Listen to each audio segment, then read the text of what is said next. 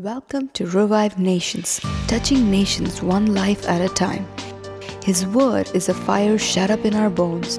Be revived, renewed, and restored. Access more resources and partner with us on our website, revivenations.org. There are 6 kinds of people. I want you to look through it and see which category you belong to. The first group is the ones that are married to theology. Theology. They will break your nose if you argue about theology. Their theology is right.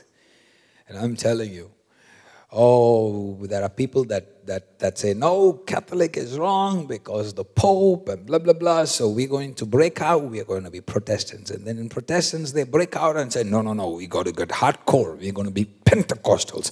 And suddenly there's another group that says, no, this is not good enough. We got to stay rooted in the Word of God.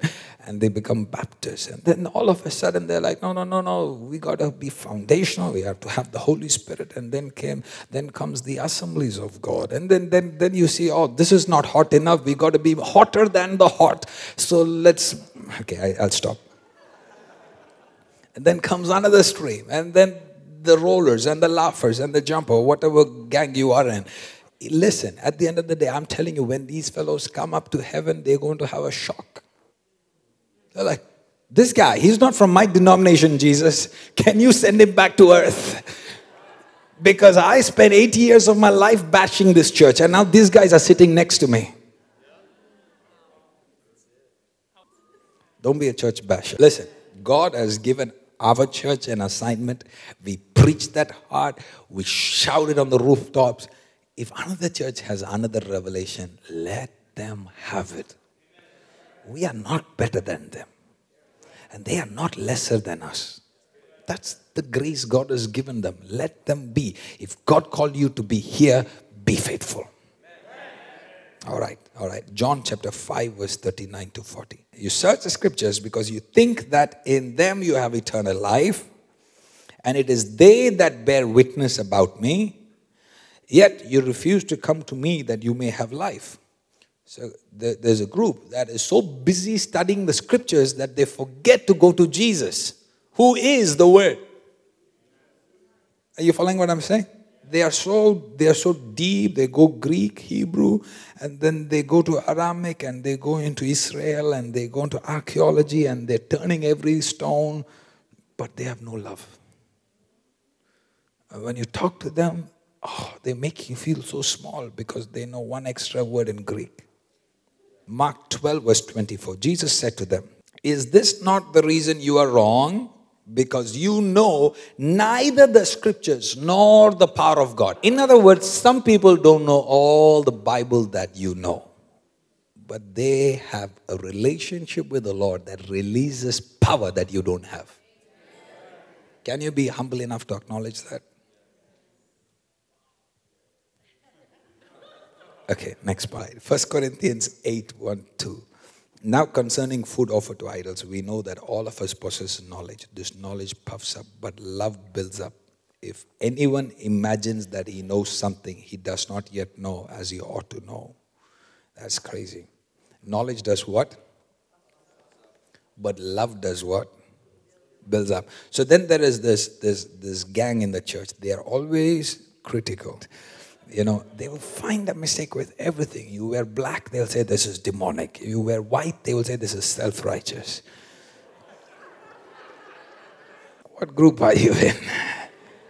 If you have long hair, it's a problem. You have short hair, it's too short. Listen, knowledge is there's so much Bible verses to quote. This verse, that verse, that verse.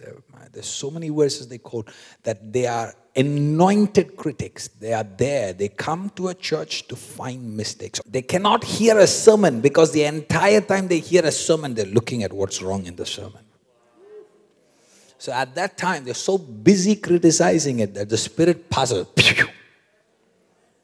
And then 5 years later, they're still dry, they're not growing, and they wonder what's happening. Philippians 1, 9 to 10. And it is my prayer that your love may abound more and more with knowledge and all discernment. So your knowledge must increase, but it must also increase with love. So what is the difference between an intelligent, believer who asks questions to reason versus a critic who is bashing everything. This is the difference. Your love may abound more and more. So when your knowledge increases, your love must increase. You know the difference? The way you ask the question. Some people have already Googled and already know the answer, but they will still want to test the pastor. So they'll ask the question and they already know the pastor is wrong because Google told them that the pastor is wrong. Knowledge without love will make you a critic that tears down and not builds. The ones in the church that follow without change. 2 years, you still get offended once a week. 3 years, you still haven't broken that habit. 4 years, you still haven't opened up to the Holy Spirit. The Bible says, how long will I put up with you? Jesus came to his own disciples and said, oh ye of little faith, how long will I put up with you guys? How long? How long? If there is no change in your life, it's only a matter of time that you are going to betray Jesus. I'm telling you. Judas was the apostle. He was anointed as the apostle. He was with the disciples. But the guy had a habit. In between, he would steal some money and put it in his pocket. Like, bro, I understand. First year, you have this addiction. Second year? Third year? Would you at least confess it to Peter so he can slap you and fix you?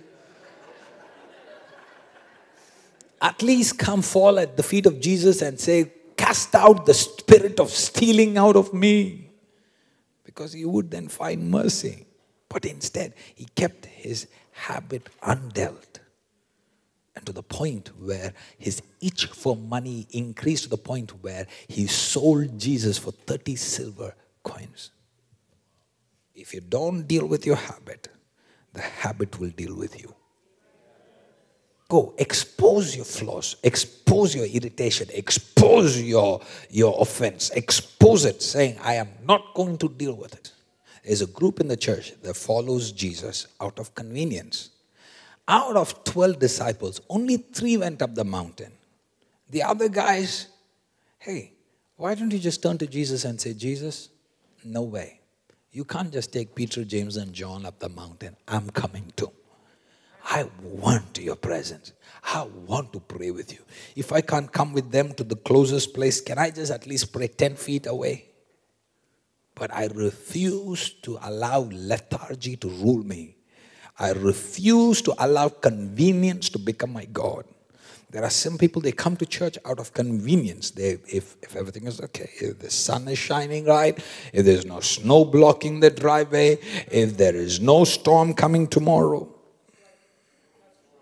then I will follow Jesus out of convenience. But if you need to follow Jesus, you must pay a price. Sun or storm, get here. No matter what happens, don't let nothing stop you. Don't be a lukewarm Christian that serves Jesus in convenience. Run up the mountain, pay a price, and he will come and visit you, because he promised, if you draw near to me, I will. Number 5, Peter Christians who follow Jesus at a distance. If you don't change after years of Holy Spirit talking to you, you're going to be a Judas. But Peter, he's okay. He loves Jesus. But except that, he's going to follow Jesus with a one-arm distance. You know, I love the church, but don't ask me to get involved. Don't ask me to serve.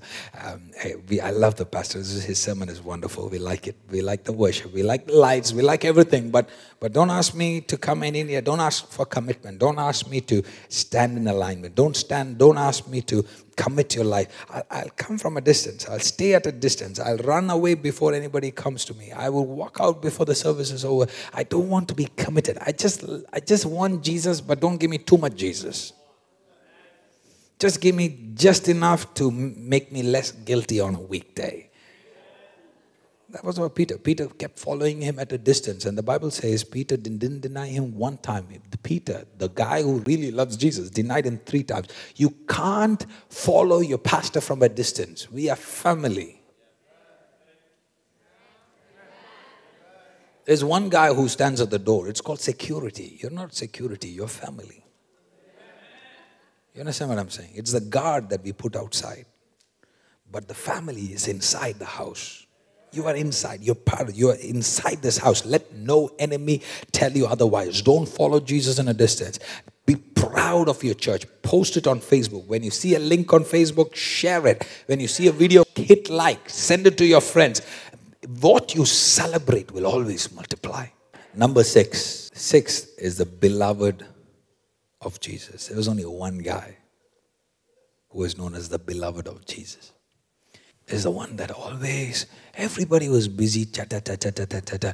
He's like, listen, I'm okay, I have no questions. I just want the shoulder of Jesus. Everybody's like, I want to walk on the water. I want to do miracle signs and wonder. He's like, it's okay. I just want to be near Jesus. I'm okay.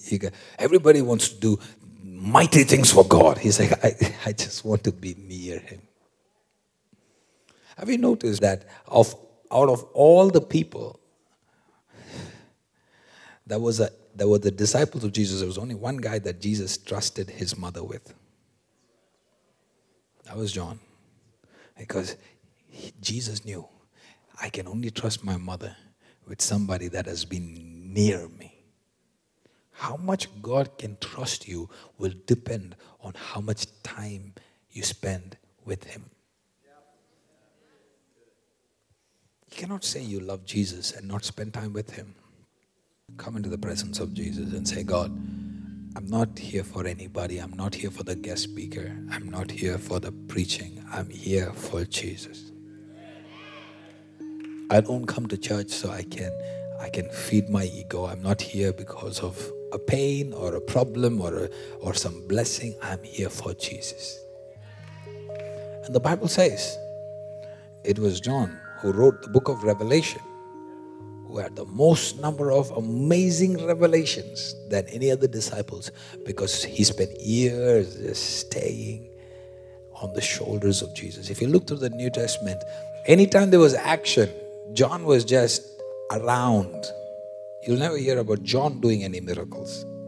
Peter and John went up, but it was Peter doing the talking. It was Peter doing the miracles. John was just assisting. It's so beautiful. Everybody wants to be the star. Everybody wants to have the center of attention. Everybody wants to be the center of attraction. But today in our generation, we want some people that says, it's okay. I'm not looking for the limelight. I'm here just to add to your advantage. By me coming alongside, I'm going to add to your effectiveness. I'm going to add to what you're going to bear much fruit because I am by your side. And it takes a Jesus lover for them to say, I'm not ambitious. I'm not looking for platform. I'm not looking for title. I'm not looking for respect. I just love Jesus. I don't care for anything else. I am a Jesus lover.